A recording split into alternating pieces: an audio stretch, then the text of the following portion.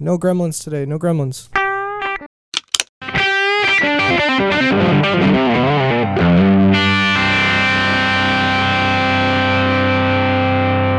$204, $204, $204, $204. Gearbuds 204. Gearbuds 204. That's for our drummers out there. Little drum line. Yeah, I was there. I felt like I was at a sports match. It was a sports ball game. I was getting riled up in the stadium. Getting balled up. And here we are at Gearbuds Stadium for Gearbuds Podcast episode 204. You said it already. I almost forgot.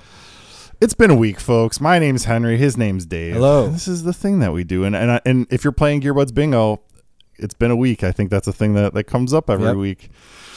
Let's just dive on in. We don't got a lot of time this week. Let's jump in. Symphony of Corrections and your weekly reminder. Gables are tone tubes. Indeed they are. And a weekly thank you for listening to this dang old thing. And thank you for all the folks. You know, I don't really feel like I followed up too much on this.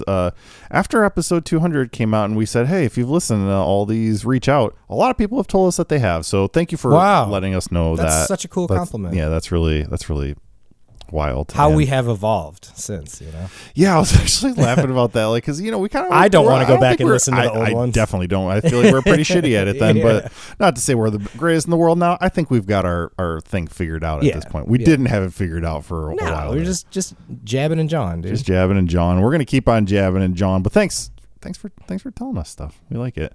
And if you want to, you can follow us on the stuff, subscribe on the stuff, or email us at gearbudspodcast@gmail.com.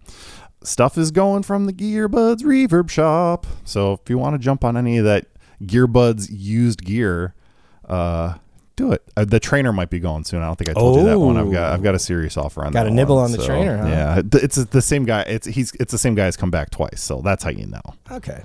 You know, he did his research. He circled back around. He I think it was a little game of chicken. Who was gonna budge first? Who's gonna flinch? That wasn't me, bud. All right. Got some random stuff to get into. Like I said, it's been a week because your bud just got back from Kansas City, Missouri. Welcome back. Thank you. Yeah, to go for a little work trip. I did look up guitar shops. The one that I wanted to go check out closed by the time I could have gotten there. Rats. So, well, yeah, you were actually busy with work stuff. I was busy. Unlike my trip to New York, where we fucked off and drank all day. True. Day. There were some indulgences in the evening. Don't get me wrong. I mean, it's a wonderful barbecue town. Oh my God, I know. I haven't been in so long. It's it had been a very long time for me too, and it was very good. But I'm back, and I've got some stuff to get into. Did you see Kirk Hammett's new guitar purchase? I sure did, my buddy. 59 Les Paul. I'm glad Standard you're bringing it up. It's beautiful. In factory black. That's maybe, I mean, how many of those could even be in existence? Well, I can tell you exactly that there, as far as they know, there are two-ish.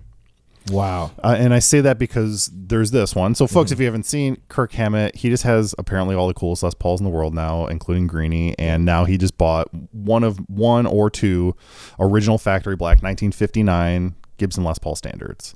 They made plenty of black customs in 1959. Yeah. But standards are hard to find, right? They're bursts. That's the thing. Do you think it's black over a burst? Probably not, because they didn't do that. Did they? Well, so the story is that this guitar, he bought it at Carter's in Nashville, and it was a single owner for some jazz guitarist named Joseph Arena. And I guess in 1959, he was like, "Yo, Gibson, I want a Les Paul, and I wear a black tuxedo for my gig, right? So I want it to match." So in a way, it was kind of custom. He could not order it. True, he couldn't afford the more expensive Les Paul custom, so they custom made him and painted just a standard black. And that's freaking crazy, man. Yep. And here's the thing. This is where I think you're going to like the story even more. So I should add that it has a Bigsby, which is super neat. Yeah. I've read some things that say that it was factory. I've read some that say that it wasn't. Also, as with many of those guitars from back then, at some point he took the pickup covers off. Okay.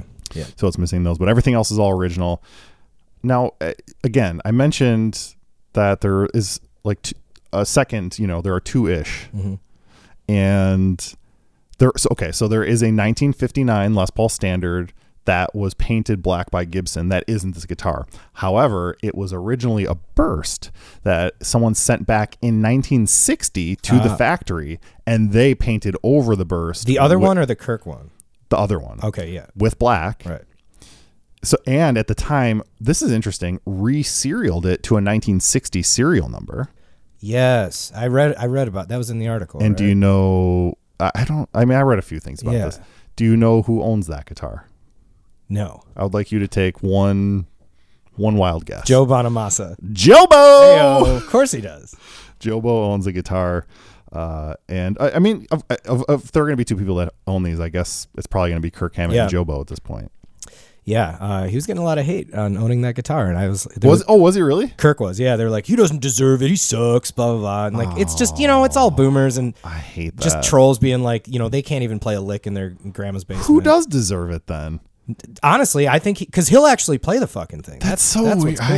I hate when people. Well, they were speculating if he's going to bring it on their new tour coming up. So, well, one would think. I mean, look at all the wear that I've seen him play Greenie. I think 3 times live now at this point, including at that Metro show, which is still insane to me that he had that guitar on stage at the fucking Metro. No, that's kind of why it's cool. And I think he had a quote something like, I got this thing so it could be played. I want to give the gift that keeps giving to the people and let them hear how awesome it sounds. So love that surf vibes from Kirk always.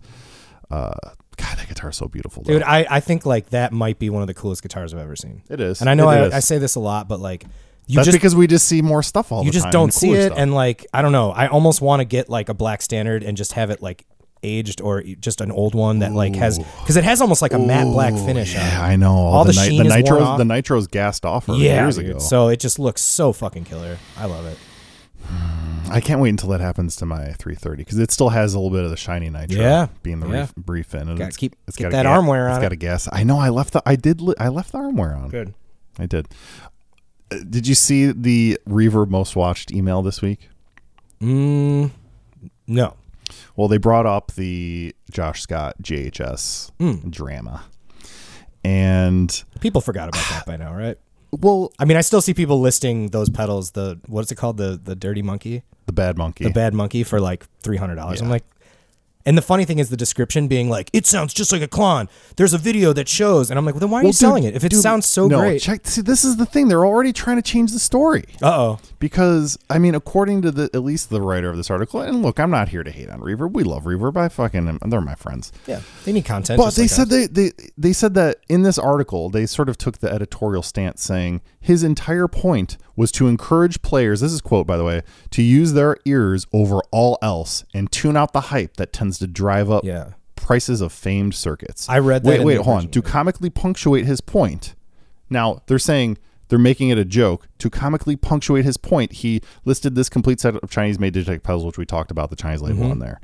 That feels a little rich for me, coming from the number one place that stands to benefit from all of this price increase because they own the whole market. That's a good point. They might have shot themselves in the foot with that. I just felt myself making a little bit of a bad sausage face. Well, I think that's why I last week, or was that last week or 2 weeks ago now we talked about it. Whatever. Who knows? When last time we talked about that. It's a fast moving world of gear drama. That's kind of why I gave the benefit of the doubt to Josh, just because I was like, well, maybe he's just trying to say like, don't buy the hype and that stuff, obviously, while also raising the price of the pedal. But I think it's because I read that exact phrase in that original Reverb article. And I was like, also, I wondered, I'm like, well, what are they? Maybe they got ties with him and they're kind of working with him on stuff, so. Well, they definitely they're work not together. Besmirch his name. Rising tide raises all ships, David. Friends for all. Yeah, I don't want to devote any more time to that, but I just wanted to mention it because we've been talking about it in the Symphony of Corrections. And nice, that just reminded me. I had an actual correction for the Symphony, and I can't think of what it is now. Uh-oh. I definitely said something wrong last week. That something was 2 instead of 3. I know that. So I mean, this is why we don't have a live producer, because we don't want to be right all the time. I don't. I want to just be like, it's fine. Let's just let it rip. I think I don't know. I'd say we get a pretty decent accuracy rating around here. I watched a really interesting video this week. It's this guy. We might have talked about some of his stuff in the past.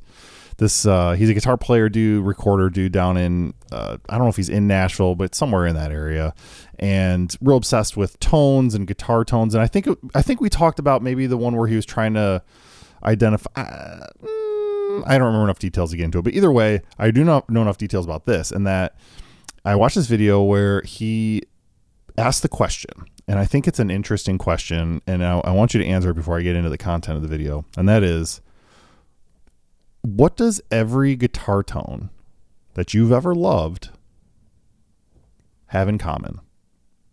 Whoa. I mean, everyone? Mm-hmm. No matter if it's like this or that. I'll tell you this. I had a couple answers that popped into my mind, and then I watched it, and then it made more sense. It made a lot more sense, but it also, I wasn't the answer that I thought. Give me your thing, and let me, because I need to like think about what I thought. I was like, every guitar tone that I've ever loved has someone playing it involved. Well, which is true. Like a bone tone. Yes, right. It's usually the player. What the crux of the video is that he talks about, you listen to, look at all the records I have sitting next to me, and you listen to any single one of those, and any one of those that has, really just a quintessential influential tone, whatever, the Comfortably Numb guitar solo, or Mark Knopfler, the Stratton Sweet Home Alabama, or whatever it is, whatever your favorite thing is. Mark Knopfler is a great example, unique character tone. And we listen to those over and over, and we obsess over it, and we think about all the different components and all the what it sounded like in the room. Sure. And his argument is that none of that matters, and that the only thing that's ever been common for every guitar tone that you've ever loved is that it's been recorded. Oh, wow. Wait, but what if you hear it live?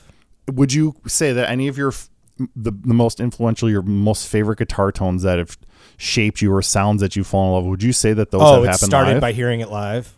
Or even if that's the case, you're still hearing it with a microphone in front of it. That's true. Pumped through technically a preamp to make it louder or quieter, and then through some speakers. That's a really good point. It's a very obscure thought, but he was chasing down a dream. Yeah, he was trying to figure out like what is it, and that's sort of where he landed. And it's also, I mean, he kind of takes it further, and I think I would have to probably watch it again to really form an opinion on some of these sort of more controversial thoughts. But one of the other things he talks about is how, again, the fact that what it sounds like in the room absolutely never doesn't matter at all. Again, because you're sticking through a microphone, through a preamp, changing the sound, affecting it. Then it's coming through some speakers or whatever, however you're listening to it. He also says that the idea of trying to compare a guitar sound, again, is almost irrelevant or worthless if you don't record the sound. Like if you're trying to compare your sound, like me standing in this room playing my EVH or whatever it is, and trying to make that sound, compare it to whatever is happening. Say I'm listening to I don't know, a song I really love or whatever. It wouldn't matter unless you're running. Unless I first then record my sound and then try to compare that sound in the same environment to the recorded sound that I'm listening to. It doesn't matter. It's an irrelevant comparison. It doesn't get that. How would it doesn't matter at all. The Kemper come into play? That would just be included as recording it. I think so. Yeah, I think so. That's a good question. He didn't really, because you often test out pedals and guitars and stuff through the Kemper. Oh, totally. Yeah, I do all this stuff through the Kemper and regular amps, and it's. I think. I mean, also part of that's just I'm used to the difference at this point, because I've been playing guitar direct even before I had the Kemper. I've been playing guitar direct into a computer for a long time. Sure, so it's I know the difference in how, frankly, less inspiring it is to play through speaker monitors than it is like a loud roaring amp with the 412 blasting me in the chest or whatever. That's an interesting. It's a really interesting concept. Yeah, and I think, I mean, I have to agree to an extent. I don't think I necessarily fully buy in again to all the sort of. They're not controversial, but just like bolder claims. Well, he's basically just saying, every great guitar tone that you can ever remember is because you heard it on a recording, essentially. And it was recorded, and there was a microphone involved. There's a preamp shaping the sound. They're EQing. They're lopping a bunch of shit off. And tons of variables. Exactly, and so it's never going to be a sort of a valid comparison to an amp in the room sound. Yeah, because even with an amp in the room, you move a foot to the left and it sounds totally different. Yeah, if I was sitting here and you were over there playing, it would sound different. Way different. It's bouncing off the wall, whatever, all that shit. Yeah, interesting. Yeah, that's pretty cool. I thought it was an interesting concept worth bringing up on the old show. Real quick, want to mention that Black Sabbath is currently working on a ballet. What? No way. The Birmingham Royal Ballet, directed by Carlos Acosta, set to open later this year with a week-long run at the Birmingham Hippodrome from 23 to 30 September 2023. And then it's moving into London. It features 8 Black Sabbath tracks, plus new music inspired by them with Paranoid, War Pigs, Iron Man, and Sabbath Bloody Sabbath among the tracks. And Tony Iommi's involved. I was going to say, are the members involved? It's Iomi doing it all at this point. Yeah, and also if Ozzy would be scrambling around over there. Well, yeah. Well, I know Ozzy said he's never gonna you can't tour and play live anymore. He's not well, so he's just chilling. But Tony Iommi's he's working on new music of his own too. Yeah. It turns out. So can you imagine a Sabbath ballet? I think it's kind of badass. I'd see it. If it came to Chicago, we'd kind of have to go. I think we'd absolutely have to go. We're our Sunday best. What do I got here? You did send me a rare foot this week. Yeah. We did have a rare foot of the week, but it sold by the time I even got to the listing, so I couldn't get a proper screenshot because I checked it on the old. I don't like how they do that sometimes where they don't let you get to the listing anymore. Sometimes you can see it and sometimes you can't. I don't like that. And sometimes I can see it if I've already viewed it and then it'll show up again as a sold listing. Mm-hmm. But then sometimes I'll send you a link and you'll be like, it's nothing. Yeah, I don't get that. I wish they would keep that stuff up there. Although I can see my ended listings that I'm watching. Exactly. Which is nice. Yeah, so I guess I don't know. You just have to watch it. I wonder what drives that behavior, but it wasn't a good one, man. It was actually a real gross foot. Yeah. In fact, I remember it having an ingrown toenail. Yeah, a big nail, big toe. Looked kind of fungi. Yeah, yeah. There was something going on with that, and that almost looked like a foot that somebody did it. They did it on purpose, just to be like, I'm gonna check out my grossness. It was lifted up like that. So yeah, I guess. Congratulations if you're the lucky owner of that road-worn flea P-Bass. They should tell some of these people that there are now, I just saw there's a new app now, and it's like an OnlyFans just for feet. Only feet? I think it's called Only Feet. Probably. Yeah, but so maybe they could make a little money on the side. Dog, just do a little Reddit search. You'll find all the feet you ever need. I'm not a foot guy, man. Get into those tootsers. We do have a rare find of the week, which actually Reverb pointed out because I think this is pretty neat. It is a Steely Dan owned stereo amp, the 1962 Gibson GA79 RVT, owned by the late great Walter Becker. And I guess it makes sense. And we talked about it when it happened in 2019. 2 years after he died, they did a big Julian's auction of a bunch of his stuff. I remember that was early GB days. And so now that happened, a lot of the stuff went out in the world. You're starting to see it cycle back through the used gear market again. Yeah. And this one is actually sold already, but it was on Reverb.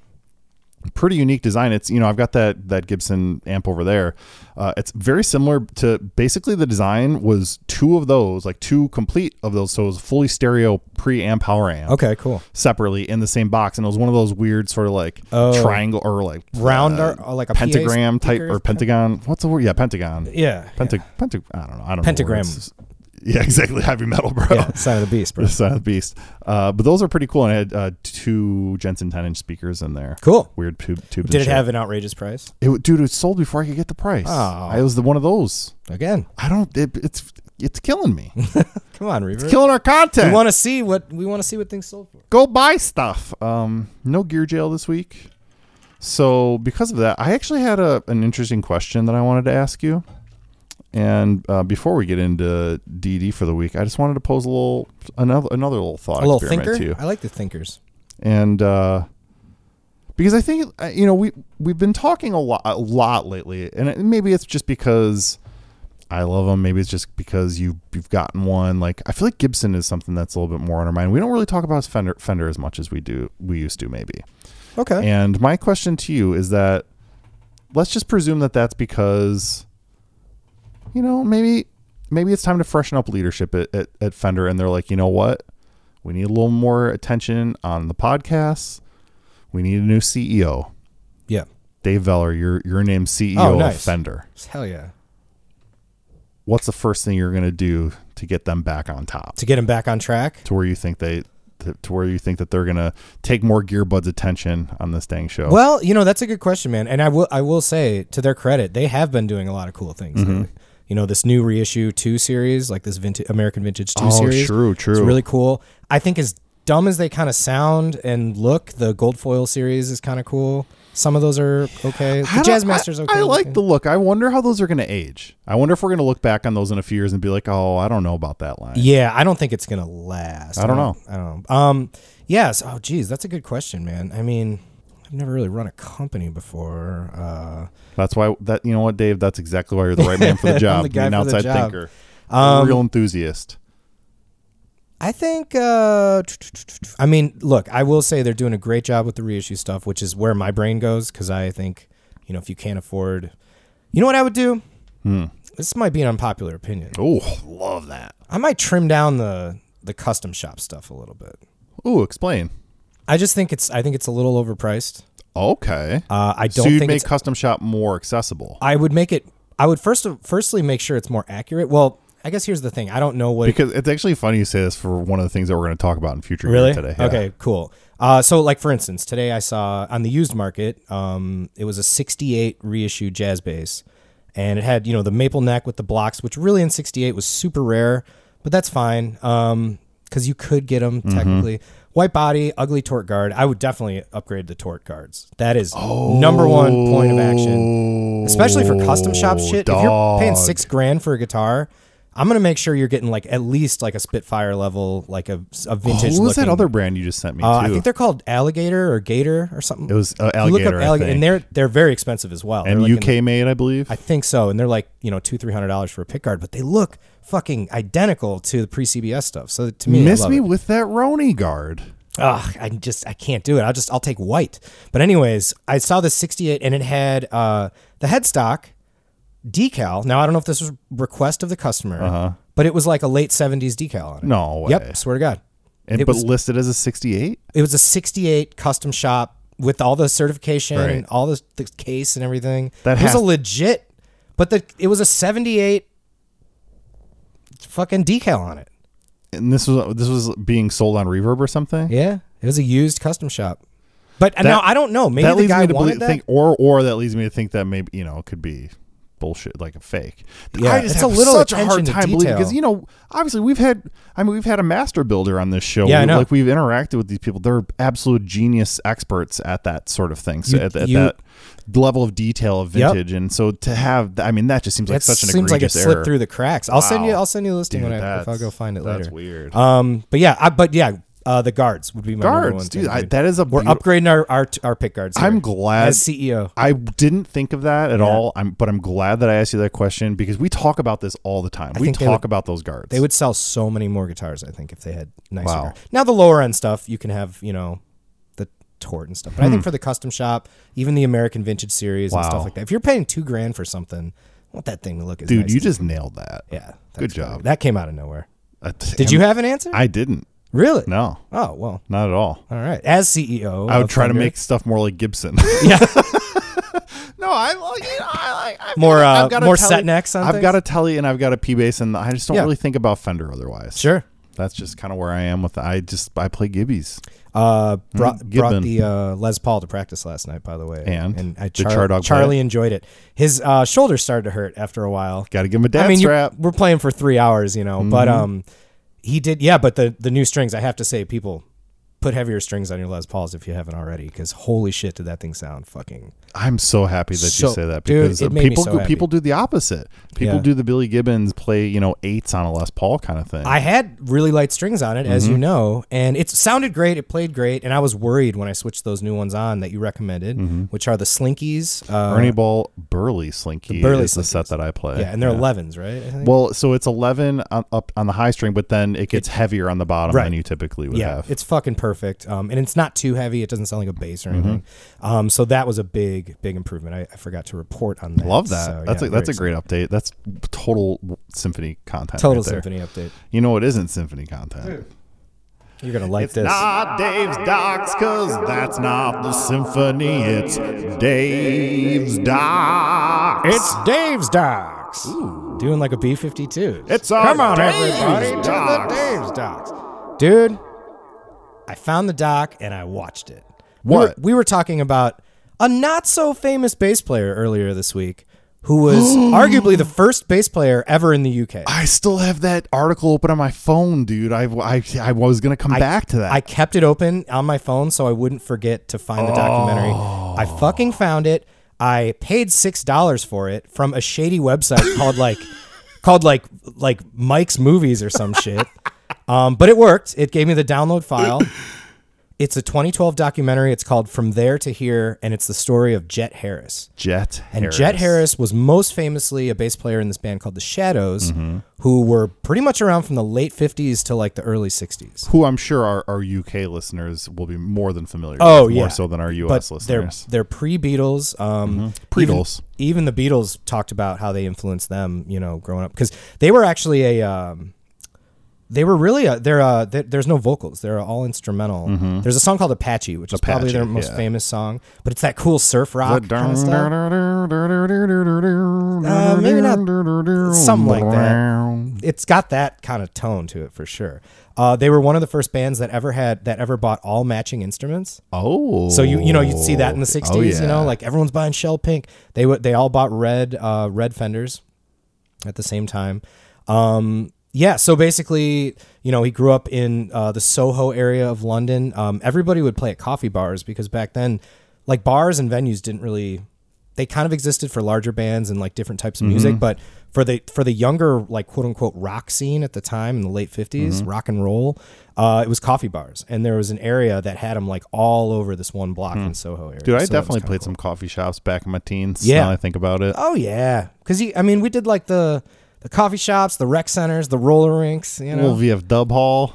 Anyways, this motherfucker was pretty badass, dude. I'll just list a few funny things because we can't go super long today.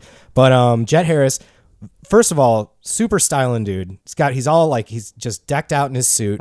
He would walk around in like a matching suit, like a 3-piece, with a monkey on his shoulder. He had a pet monkey. Shut up. Swear to God. And he would have to put it in a cage when he would go play gigs, and he'd bring, he would like lock it up in what like are we talking, capuchin? I think a little one. Yeah, like a little like shoulder monkey.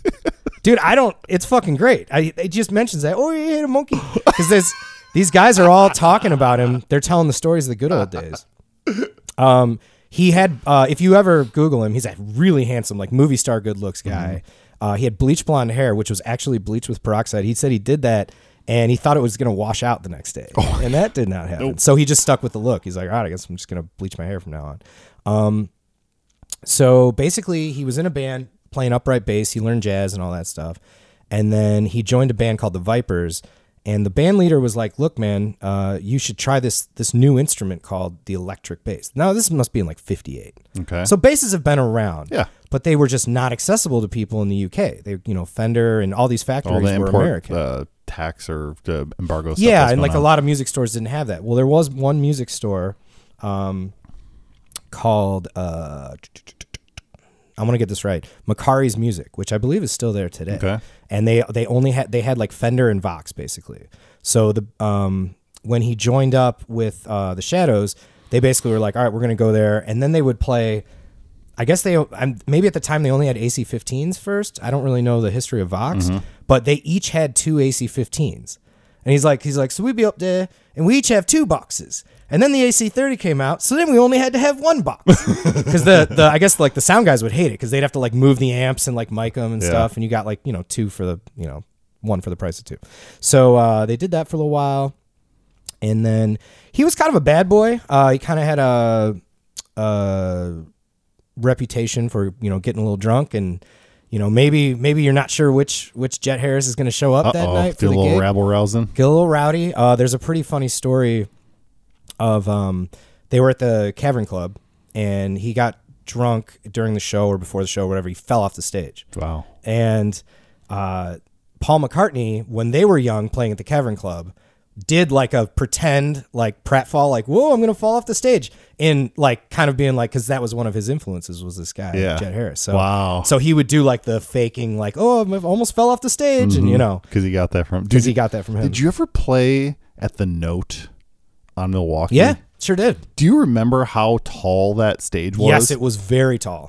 The lead singer of Probably Vampires fell off that stage during a gig. Yeah, that was a good 5 feet off the ground. Because he was also drunk and shirtless at the time, standing on top of the monitors singing, fell off and pulled the monitor down with him, and he had this giant bruise on and he was a tiny little guy. Yeah. He had this giant bruise on his back and his shoulder in the shape of the grill from the monitor. Oh, good God. Yeah. That stayed there for a little while. He did. Yeah. Oh yeah. Didn't go away for a bit. Yeah. That's brutal, man. Yeah. I don't think I've ever fallen off a stage. I've gotten close to like tipsy and over myself. Oh boy. Or chirping on a cable. Or like, remember Double Door, how there was like, you could fall off like the side of the stage? Yeah. Oh my God. I'm pretty sure I whacked Charlie in the head with my headstock once, in the bass headstock. Ooh. Just turned around too fast, you know? Concussed. Oop, didn't know you were sitting there. Yeah, so anyways, pretty fucking cool documentary. It's impossible to find. Shoot us a DM. Maybe we'll hook you guys up. I might just... maybe you should hook me up. Look, man, I don't think it's technically piracy if you can't find the fucking thing at all. And if I'm just like... I don't think it's technically piracy. I mean, it doesn't exist. I guess you can pay some guy in the UK $6 Yeah, some for it. shade ball. Man. Yeah, which they might... it was PayPal, thank God. They didn't, what happened after the Shadows? So after the Shadows, he quits because he was like, I'm drinking way too much and partying out of control, right? And this is probably around like 65 or 66. And then I think he decides that he wants... Oh, you'll like this. He decides that he wants to get back into music, but he's going to do like a solo record. And he goes, I picked up another nifty instrument that had just come out at the time that we'd never heard of. So not only is he innovative for being the first UK electric bass player, he also picked up a bass 6. I was going to hope that was what it was. Oh, and by the way, if you Google footage of him, like doing his kind of like when he's older, like from like 10 years ago or, 20 years ago, he's playing the bass 6 like a lot. Yes. Like that's kind of his main thing, which I think was even in the photo on the article was him playing a bass 6. So I think you're right. He picked that up. He tells a funny story at the very end of the documentary how he ran into a cab driver, and the cab driver said he had just bought the bass 6 and he was loading it into the car. Must not had a case or something because the guy saw it, and the cab driver was like, "What the hell is that?" Mm-hmm. And he's like, "I don't know. It sounds, does it sound good?" And he's like, "I don't know. I just got it. We'll see." And then 20 years later, he ran into the cab driver again. The cab driver was like, "Hey, that thing does sound pretty good." So because the guy was famous or whatever. So I thought that was pretty fucking cool. He got in some car accidents. He really kind of a sad story. I mean, he really got into alcoholism pretty deep. In 98, he did get a Fender Lifetime Achievement Award. Oh, which I thought was pretty cool. I didn't even know if that was a thing. I didn't either. But they presented that to him in the UK. Yeah, then there was a thing where the Shadows kind of tried to have a reunion gig. Oh. One of the guys passed away in 2005, but in 2008, Cliff was the main singer, the lead singer. Cliff Gallup, maybe? Yeah, it was Cliff. I don't know. Sometimes I take too many notes on these things. But yeah, Cliff was like his boy. But anyways, he passed away in 2005, and they decided to do a 2008 kind of a reunion with like all the members, but he was not invited. Jet was not invited. Yeah, and they asked him how, was he upset about it? And he's like, they can do whatever they want. But I think he was probably upset. Wow. About that. Yeah, kind of sad. I mean, that he played on their most famous song. Well, so that was in 2008. Then by 2010, he ends up doing like a short set with them because they'll do like a whole thing where they rotate people in and out. Mm-hmm. All the old people come. It's like a fucking 2 or 3 hour thing. Oh yeah. So he got to play like 3 songs during that in 2010. So that was his last gig. His last gig was 2011 in February, and he passed away in March of 2011. So, I mean, literally the guy played music from being a young kid all the way through his end of his life. So that's pretty fucking cool. What an achievement. What an achievement. I got a quick list. Spots. It opens up with him actually playing a Strat, which I thought was interesting. But it was like a maple and blonde Strat, which I think I saw a custom shop decal on the back of the headstock. If not, it was an original 50s. That was the style of it. He had so some of this is from the modern stuff or like the 2008 stuff when he was playing gigs. He played a Fiesta Red P bass, which looked like kind of like the Pino Palladino one. AC30s on stage, a Laney bass combo, Trace Elliott head, a massive Fender bass combo that was probably like a 18 or something, maybe a 15, but like a huge thing on stage behind him. Fiesta Red bass 6, a Sunburst bass 6, a white bass 6, 68 telly bass, Sunburst 62P, and I couldn't really tell, but I'm pretty 100% sure because I know these when I see him. He was playing a Slab 66 white P bass, just like the Entwistle one. That there was 25 of them made. Yeah, and it was had like 8 of those. Yeah, he had 3. And honestly, it's like if anyone was going to have one, this guy would probably have one too. So total Fender guy. Well, because those were made for the UK market, right? Exactly. So it would make sense that he had one because he turned to one angle, and I was like, ooh, that almost looks like a slab body. So that was kind of cool. Good spot. I said he's a cheeky fellow with a great accent. What did it sound like? Where was it? So which part of England was it from? Oh, here's the other thing. So it's a 2012 documentary, so it's old. Like the footage is, it's good enough to watch, but it's nothing like, it's not going to blow you away like Sound City or something like that. It's super like Cockney accent, like really deep, almost impossible to understand. I had to focus when I was like listening to this guy talk, which was cool. Could you give an impression? I can't. I mean, it was just like he rolled around with a monkey on his shoulder. Like that kind of shit. Dude, I was hanging out with one of my colleagues. He's from, I can't remember which part of England originally, but British dude. And but he was we're somehow, I don't know what we're talking about, but he was talking about his like uncle from Northern Ireland and his accent, and he was impersonating that, and it had me fucking in stitches because it's like it was the same thing where it was like so indecipherable, and you get maybe every like 7 words or so. Yeah, exactly. But, that's really what it is. Then you have to put together context of what they're talking about. I think he's talking about my drink, but also he might be insulting me. I would say it's a bummer because I only had the video file and there's no subtitle. Yeah, I googled it and I couldn't find anything. This was on Amazon. So I don't know for our UK listeners or where it is, it said not available in my location. Yeah. But it was available on Prime at some point. Interesting. Maybe if you get yourself one of those WebShark VPNs. Are you talking about VPN? Are you talking about Norton VPN? No, I actually tried using my VPN to. No dice? It didn't work for when I put it in UK. But then they said, oh, you got to go into Amazon and like make a new address. And I didn't want to do all that and fuck it up. So I bought the fucking thing. Oh, yeah, I know what you're talking about, right? Yeah, they wanted me to make a new login. Just pick like a random like governor's office or something. Yeah, I don't know. There's ways around it, people. You're probably smarter than me at this stuff. We're old. Reach out if you want the movie. I'll send it to you. It's awesome. It's really good enough to watch. And look, lastly, I'll say, if you guys haven't checked out Apache by the Shadows, just to get an idea, watch the YouTube video. It's a black and white video of them playing it. It's so cool, and he moved, man. He had grooves. They had dance moves. They were also one of the first bands to do synchronized coordinated moves. Like it was kind of like the leg kick thing. No, yeah, like the can. Dude, you gotta incorporate that in Little Hot Bloods, bro. They were showing that from the footage of when they were playing in like 08, and he was still like this old man, still had the routine kicking down. Those legs out there, bro. So I gave it an 8.5 out of 10 as far as like as a documentary, but content it was a 10 out of 10. I mean, come on, the first UK bass player. First UK electric bass player ever. Like it's a fucking cool story. He created that whole thing. Yeah, and he's easy on the eyes, man. I'll be honest, guys. We like handsome men around here. My handsome men in my we like good looking guitars and good looking dudes. So it's Gearbuds. That's our new motto. All right, buddy. A couple of mid dudes who like handsome ones. Yeah, right. Oh man, wow, great doc. I'm glad you're digging deep for us, and that's amazing. Doing the hard work, the detective work, buying shady videos off the internet. It was a Guitar Player magazine article, or what's the online Ultimate Guitar? I don't remember one of those where it came from. Posted an article about it. So then I sent it to you, or you sent it to me. I don't remember. Yeah. And then I was like, I have to find a doc. Yeah. And there was one. So check it out. Nailed it. Good job. Yeah, buddy. Moving right along on into future gear. We're actually doing good on time. Good. Proud of us. Good. We got to start the most exciting place, Dave, because I bought something today. You did? I didn't plan on it. You didn't tell me. And as I was writing the outline for this fucking podcast, that too.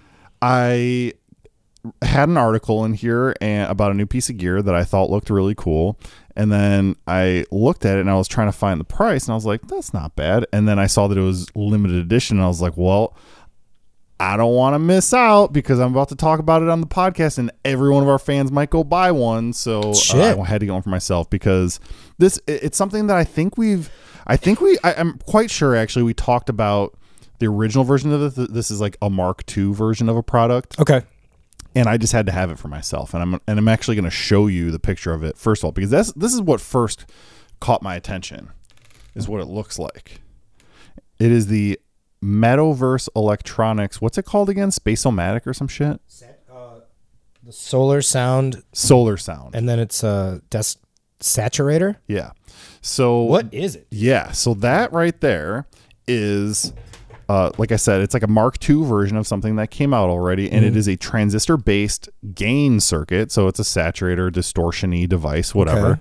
And what you're looking at is the top of it, and first of all, the top of it is plexiglass. So you see through it into all the innards with the input-output jack, the guts, the pots, and everything. But what you also see is the solar panel, because this saturator is solar powered. Dude. I thought that was just like an LED screen or something like that. And so cool. as I mean, we have a whole half of our show every week called Future Gear. Yeah, no shit. I had to have this. There's not much more futuristic than solar power. I freaking had to have it. So like I said, it's a simple transistor based gain circuit. It is actually they actually specifically designed the circuit to work with the low current and voltage provided by the solar panel, right? And it does that sort of like everything from that sort of like rippy kind of like under-biased kind of splatty distortion all the way into like a big smooth distortion. Oh, cool. Depending on how much light. Oh, wait, really? Yeah, dude. Does it have knobs too? It does. It has a volume and it has a voltage. Okay. Yeah. So you control the tone by the light. True. So if you played that out on a sunny day, you'd be getting full tone. Yeah. So they're saying it's been redesigned, smaller and more affordable desktop device. So that's the other thing. It has a on-off switch, but it doesn't have a foot switch. This is because I mean, if you think about it, you're like if you put this on a pedal board, it's just like never going to work. Like you're not going to ever have light on it. Yeah. Totally. It's also designed for and works best when powered from a natural light source through a window or outdoors. So it will work with, just like an LED light, but it's designed to work best with the sun. Okay. Essentially. Cool. That's good to know. But it's got the clear acrylic top plate, but also underneath the bottom plate, walnut. So this is kind of a classy looking. That's classy. But it's also futuristic and goofy. So it's like, it's got all the things that I like. One of my favorite things about it, Dave, is the price. Because it is more affordable. The original one was significantly more expensive. Mm-hmm. What do you think? How much do you think I paid? The price was so good that I was like, I got to see what it is. Well, that's the thing, man. I mean, and then I was like, and I bought it on a whim. $100? Dude, $79. Ooh, very cool. Yeah. Free shipping? $10. So $89 out the door. Nice. Yeah. Dude, very, very limited edition. I listened to the demo that I checked out. They ran in guitar, bass, synths, and drum machines. Oh, cool. And it all sounded dope. I mean, really? It's a distortion box. I have plenty of distortion boxes. I don't have plenty of distortion boxes that are solar powered. Yeah, solar powered makes it the ultimate gear nerdery. I do. And like even the because you see the circuit board and you see some resistors and stuff on the top. They've got like kind of these little ghost looking guys, these little like alien looking jabbers on there. It's like a really cool looking thing. It is very cool. And I think look, man, I mean, I buy wine a lot like I buy pedals. I'm like, I like the look of that label, or I like the look of that, casing. So that has a fucking really cool look. It does. Yeah. And it's solar powered. So, Jeez. When does that come?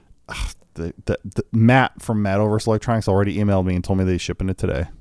Ooh. I bought it this morning. Where are they located? Don't know. Okay. Somewhere in the States. In the U.S. Yeah. Cool. Fuck yeah, man.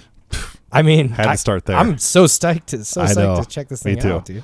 Gonna get a nice sunny day one of these days, and if that ever popping up there. Let's see what else. What are we gonna go through next? So let's start with this. Is kind of interesting and also very futuristic, future geary, and not something I have ever seen before. I came across a brand new product from Seymour Duncan called the Hyperswitch. We all know and love Seymour Duncan, obviously. And I love switches. Beaches love your sweeches.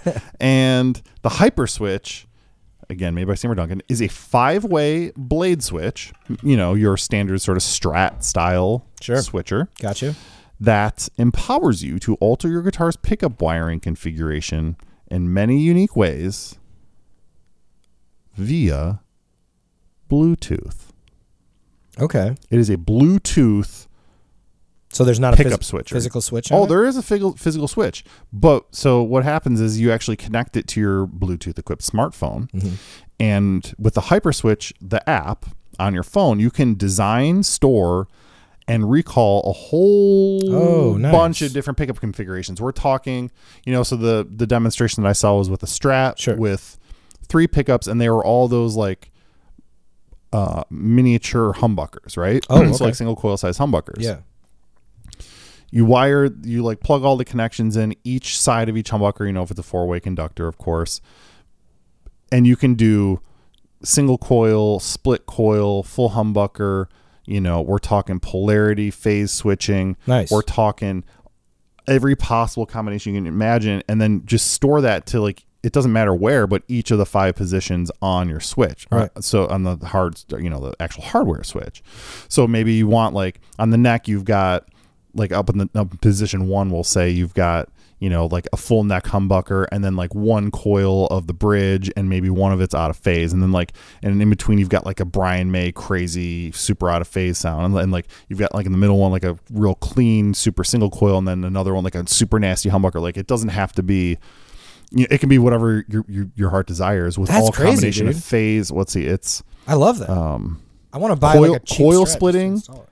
capacitor switching. So, all the differences, imagine all the different types of tone caps that you could put on and how that would affect your tone pot. Right. It does capacitor switching. So whatever you want there, phase reversal, series and parallel, and even actually more than that. But then you can use your guitar's onboard tone control, use the Hyperswitch's tone control, or bypass the tone control altogether. Ooh, I like so that it's compatible with most single coils. They said single coil size humbuckers, full size humbuckers, stacked humbuckers, and even the Duncan P rail, which if you're not familiar is that pickup where it's a humbucker, but it's also got a full P90 in it. So you can split it and do like either just a P90 or like a humbucker. Wow. Kind of that would be a versatile guitar. The most versatile guitar. Wow. iOS and Android smartphone apps currently available. This is now for sale. What would you pay to put this in your Strat? Or do you have a question first? I do have questions. Yeah. I have many questions. Oh, I love that. Because I'm having a hard time kind of. So does it wire up the same way your 5-way switch, let's say on a Strat? Absolutely not. You don't need to add any new like hardware componentry, but it has like these little like square circular screw terminals that you pop the individual wires into. Okay, on the switch so it's itself. it's not a very like invasive like wiring. No, well, you don't have to like if you're wondering if you have to like modify your guitar at all. No. Okay, yeah, that's what I was wondering, because then I'm just like, it's kind of blowing my mind right now. Dude. Although I will say, again, for a Strat, you're going to have this room, but just to be clear, it does run off. It's powered. It runs off of a 9-volt battery. So you're going to want to. You might. So you'd have to, or realistically, you could probably just pop it under the pick guard, but that might be kind of annoying to have to deal with, changing a battery. So, but there's some space. But there are many guitars that have, a route or pocket for that already too. So it's a 5-way. So you could essentially put it on any guitar that has a switch. A blade switch, yeah. Right. So the telly. I bet you could. I mean, that because the route inside that pocket in a telly is tight. Yeah. So I'm not sure with that one, dude. But it's easiest drop-in for a Strat, but I'm sure you could put it in many different types of guitars. God, that's so funny, man. Like I definitely never want to like do anything to my Paisley Strat. Yeah. Just because it's I want stock. And I just like how it sounds and stuff. But I used to have a fucking Squier. I gave it away. It was like a Starcaster, I think, and I painted it white. And I think I showed you a picture of that once. I wish I fucking had that thing. It would be cool to have parts like a little beater around to experiment with. But I really feel like, to get the most out of this, you're probably going to want 3 humbuckers, at least one humbucker, but probably more, because then you can do all the different coil splits and reversal. It gives you the stuff. most bang for your buck. Exactly. Yeah. So it's available now. What do you think people are paying for this? $150. Dude, $149. Dude, I'm on. You today, are on. I'm like, I'm technically 2 for 2. I think that I call 2 for 2. All right. What's next? The Positive Grid Spark Go. And the reason I want to bring this, did you see it? Okay. Yes. So the reason I want to bring this one up, we don't talk about every little practice amp that ever comes out around here. There's too much of that stuff to keep up with. I will say a couple things. I think that the larger Positive Grid Spark, which I know good friend and listener Jimmy has. Yeah, my brother has one too. Those are fucking sick. Yeah. This is the Go, so it's like a much smaller pocket size. Clip on your belt. Amp. It sure can. Or your strap. It's a 5-watt pocket amp, guitar and bass, Bluetooth speaker, and audio interface, a lot in one. Here's why I'm bringing it up. Okay. First, again, the demo sounds cool. I think it's a cool product. They're touting it as having AI built in. Blech. That's just a buzzword right now. That is everything going to have AI built into it with over the next year? Is that what we have to prepare ourselves for in Gearbuds? Is that now at least for like a year, every multi-effect, every plug-in preamp, all of it's going to have AI? Is AI the FTP of 2023? NFT. Yeah, the NFT. FTP. Yeah, that's wow, FTP. dude, you're throwing it back on that one. I'll upload transfer protocol. documentary on the FTP servers. Oh Jesus. No, like. That is funny. I don't even know what that means, though. Yeah, well, I don't either. So I try to look, and it sounds like that the AI is... So it's got this smart jam feature where it's like you can... it's got built-in drum tracks. And the thing about these positive grid amps is you've really got to use the app, like a phone app or whatever, to get the most out of it. Like, because it's got every effect and sound and amp model, yada, yada, you'd ever want. Really not... You can't really access all that from just like a knob or two on the top of the thing. So you got to use that app, and through the app it has this smart jam mode where it has like an AI drummer and a bassist, which actually that was built in the iPhone for a long time too. Which Apple removed, interestingly. And it has an auto chord mode that analyzes millions of songs and displays the chords in real time for fun, easy learning. So I think that the AI has something to do with that. Is that kind of like that thing we talked about a few weeks ago where the guy was playing guitar and it was like playing the backing tracks with the with the it's guitar? That sort of deal. Yeah. Which I mean, again, it's kind of hard to call something like that AI, but it's by the loosest definition of the term it is. Right. These days, when people talk about AI, they're talking about generative AI. Typically, that's not what this is. So, it's just, again, I don't want to shit on the product. I'm sure it's fine. I've never played it, but if it's anything like their other stuff, it's going to be great. Yeah, it's cute. We've talked about, I work on AI stuff on a daily basis, but it just like made me throw up in my stomach a little bit. Throw up in my mouth a little bit. And then swallow it back down. I think that's just more of like a buzzy, wordy kind of marketing thing right now. I think so too. Do you want to guess on the price on this one? I didn't look. It's small. I'm gonna say like $100. Dude, $149. Same price. I almost said $149. Dude, that would have been fucking insane. It's still floating around in my head up here. Yeah, I think those are cool. I mean, I don't have a use for it at home or anything. Like, I don't know when I would use it practically. Have you seen that guy? And there's a few of them now, but he skateboards and plays guitar. No. Oh, dude, he's awesome. You got to follow him. He shreds like a Strat style. Oh, I guitar. thought you meant like in Chicago. No, I don't know. Or it's not a skateboard. Maybe. It's like one of those wheelie things. It's like a wheel. That's what it is. It's like like the one wheel? Yeah, it's like a flat board. Yeah, with totally. A big wheel. Yeah, it's a one wheel. And then he shreds. Have you seen that, dude? It's actually pretty cool. That's pretty funny. And he plays like pretty sick licks. But like that would be for, he's on the go. That'd be good for him, Quite literally perfect for him. It's called the Spark Go. Yeah, I'm trying to think of practical applications where I would really need something like that. Yeah, I don't. Playing in the park. I guess if I needed to bring my electric guitar to the park, which I don't. A couple more pieces of gear. This one's actually pretty cool, and I've never played any of their stuff, but I've watched a lot of demos about it. Have you ever watched any of or seen or used actually any of the Headrush pedals? It sounds familiar. I think they're probably more known for they've got a really nice, pretty big looper that people like, but they've also made multi-effects sort of like all-in-one boxes in the past. I think I've seen that. And at first, I'll be honest, I remember checking them out when they came out, and they were sort of in that like Line 6 Kemper competition world. And I remember thinking it didn't really sound really good. And then the more that I've watched stuff, that it's gotten better and better, in my opinion, to the point where I'm like now officially interested in if I was going to go down that route, I would consider it, trying it out versus your Helixes or whatever. Sure. So they just came out with a new product that I think is actually fully out now. And I've got to say that I think the multi-effects unit has taken a significant leap. Really? With this piece of gear. And it's about the quality of everything, but also the quantity of features that it has. And I haven't used it. It just came out, but I watched a few videos about it, and it seems like everything I've heard and seen, it's actually kind of fucking dope. So it's a multi-effect. So it's got all the effects you'd ever want. Amp modeler, all the guitar amps and stuff you'd ever want. Obviously, why are we even talking about this, Hank? Right. Vocal processor. That's fun. Dedicated XLR input with, you can send your own output from it. I kind of like that. With built-in Antares auto tune. Oh, that'd be fun to play with. And super useful live.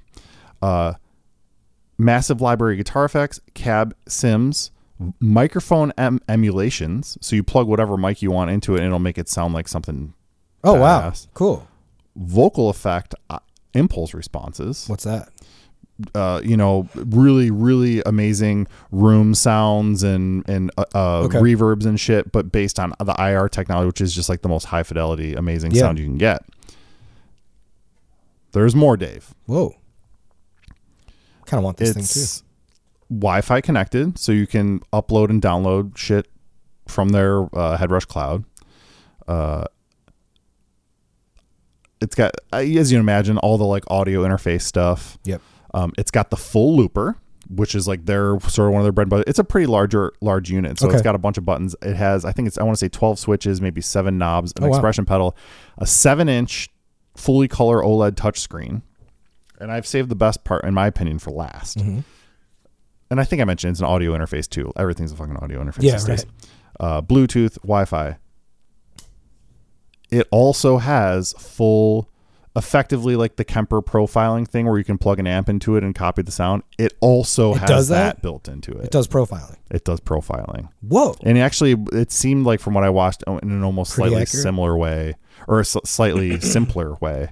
Yeah. Than the Kemper. Right, because you said that's a little tedious to kind of... It's not bad, it's just... you don't know what you're doing, it could be a mess, right?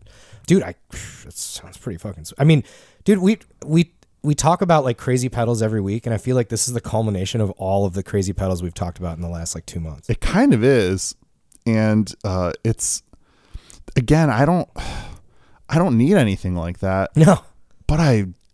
sure as shit want it now. Yeah, and I haven't wanted, like, dude, I used to have multi-effects, and I like when I was a kid, and I used to play gigs. I had the Boss GT6, like a big old thing, school, yeah. and like, I'd done that, and I was like, nah, I'm never gonna do that. That's like for lamos. I'm expensive, and pedals and amps stuff, and now I'm just like, damn, that sounds it would be convenient, awesome to be able to just grab that thing and go, dude. If you are like a solo performer, especially if you're the sort of solo performer that does like loops and stuff, like Keller Williams, there is nothing better than this, because you can directly load songs into it via Wi-Fi. Like say you want to use it as a practice tool, load a song into it. You can slow it down, loop it, pitch it up, or if you're playing along to backing tracks, bring all of your backing tracks into it. Oh shit, dude. It does. You can also, you still use the onboard looper with a full 5 minutes of loop time and then 20 minutes of layering on top of that. And then you can export, import loops. Oh, I'm going to sneeze. Bless you. Thank you. Export, import tracks. Loops can be saved or exported, and then you can even, like I said, import custom wave files just to use as your live backing tracks, and then route that in many different ways with all the outputs it has. Jeez, man. It kind of is the first like full one pedal solution to do everything like a solo singer. Well, a lot of those guys could ever want to they'll have like their laptop on stage, and like I'm thinking of those solo performers and stuff. Totally, exactly. And you can even run your freaking vocals through it. Like that's. You do everything through it, and just like, and you can have like a couple different feeds, however you want. And it could work simultaneously. Like you could do guitar and vocals at the same time. 100%, yes. And looping, all that shit. They've thought of it all. It's very impressive. Wow. And none of that would matter. Again, the quantity, if the quality wasn't there, and again, haven't been in the room with it. Yeah. But from the recording, back to it only matters if it's recorded. Right. The recordings that I listened to, and I watched a couple long videos because I was kind of hooked on it, and just like you couldn't sleep in a hotel room. It sounds really good. I want to see this thing in action. Mm-hmm. Damn, dude. Are they out? They're out. Ooh, I think this is not going to be cheap. What do you think they're looking for this? I mean, my gut is, I feel like would it be a low estimate to say $500? Oh yeah, it's a larger unit. Yeah, so let's say, and like I said, like a full color OLED screen. Yeah, $1,000. It is $1,299. Okay. Yeah, which I think is. When you compare it to, like, for instance, like the Kemper floor unit, which is I think like $1899 or something like that, or like a fractal floor unit, it's slightly more expensive than your like line 6. Your maybe the top line 6 is right around this, but it's definitely cheaper, much more affordable than your like real top of the market stuff. Yeah, right. And in my opinion, has more features than anything else I've ever seen, or anything else on the market for sure. I'm not sure if stuff's in the works, you know. Right. Damn, dude. Yeah, it's called the Headrush PRM. I mean, if I was like a prime guitar multi-effect. If I was any kind of like street performer or something, I would be all over that. That's what it is. Perfect. Yep. One more thing before we got to get you out of here, buddy. Yeah. And that is a new Fender guitar. Actually, two new Fender guitars. Ooh. Yeah, we were going to come back to Fender. We're going to come back to, and we're going to come back to the custom shop eventually.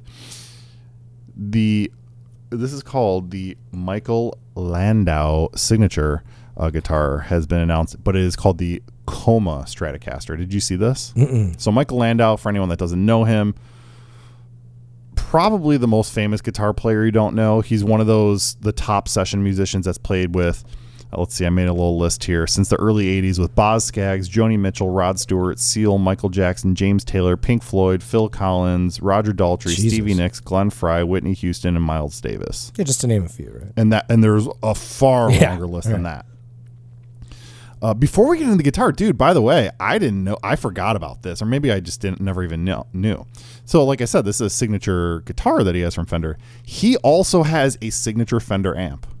Oh, yeah, we were talking about those last week. We sure were. It's called the Fender Hot Rod DeVille ML212. So it's like the DeVille 212, but it's got these like special Celestion V-type speakers with two separate volume controls, and then one has a bright switch, one with a clean boost. Oh wow! That's so it's like cool kind of like a slightly hot rod. Mm-hmm. So that's actually still available for sale, and it has been since I want to say 2015. Oh wow! But now he has a signature guitar, and so the story on this guitar is really interesting. It's cloned on his 59 Strat. Okay. I guess he, went to some guitar shop in 1974, saw this like stripped 59 Strat in the corner, and was kind of like, that's the thing.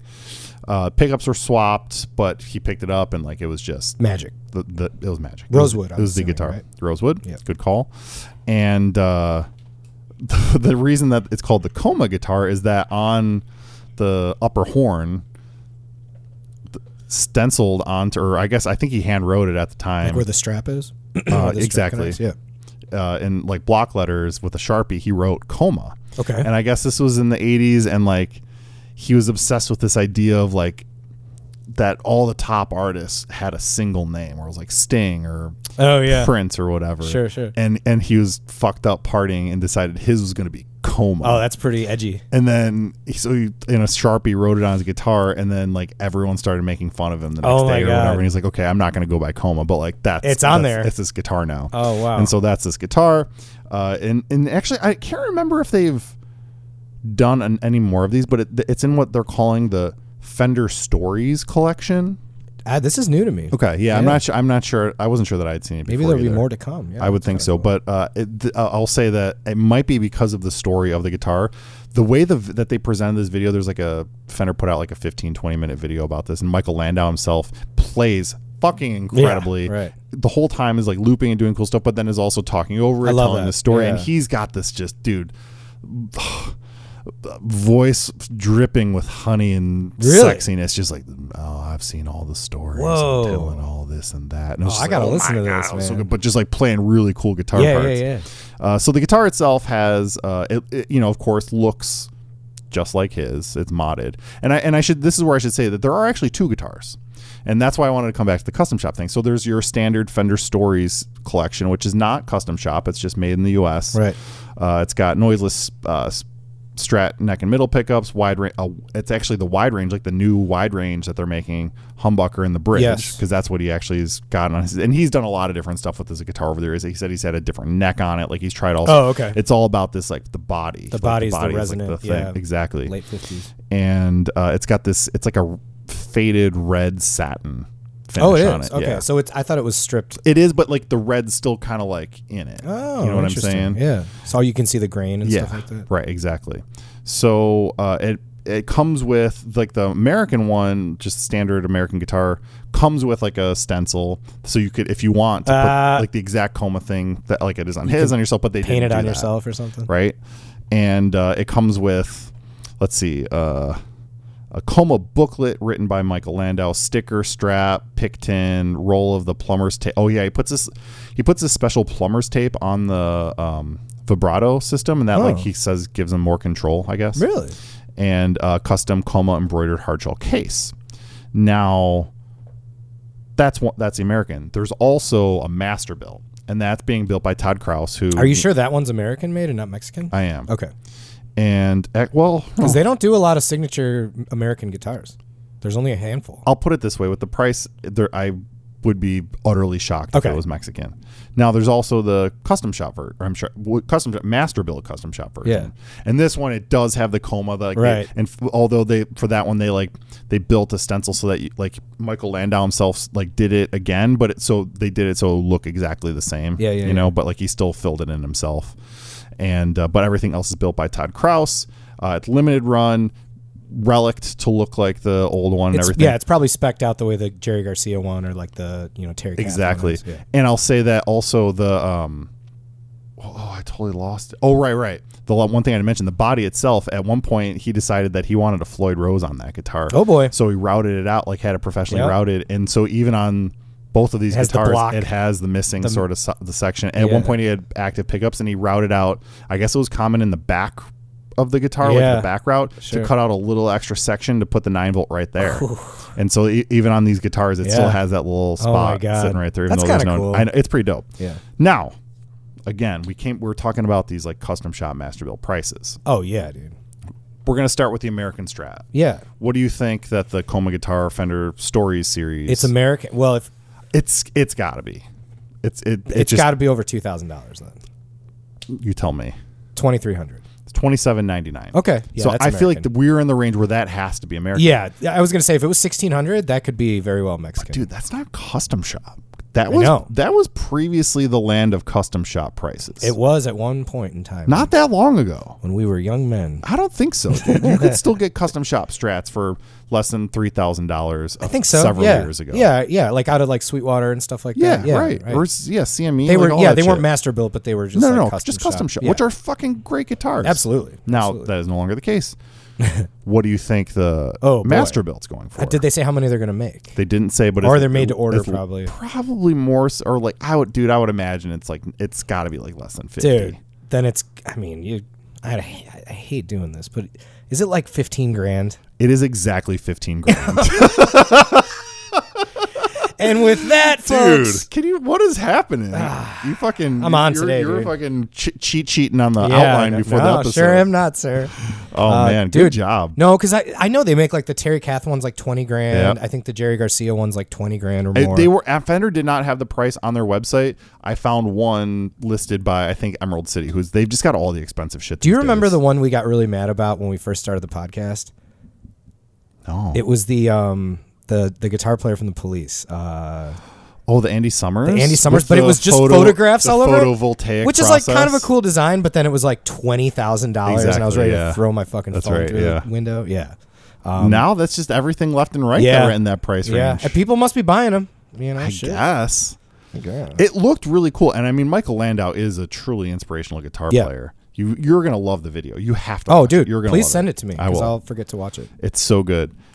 And then there's also a shorter one just for the Masterbuilt where they talk a little bit more about that, but I think the American one is the one to watch. Yeah, cool. The 15,000, I guess that was honestly a little bit less shocking to me than the $27.99 for just an American non-custom shop guitar. And some people, I mean, look, I always go back to I think I'm watching a 62 Refin Strat right now, and it's like 13,000. Yeah. So for me, I like, and it might even have replaced pickups. I didn't really read the description, but the point is, let's say it didn't.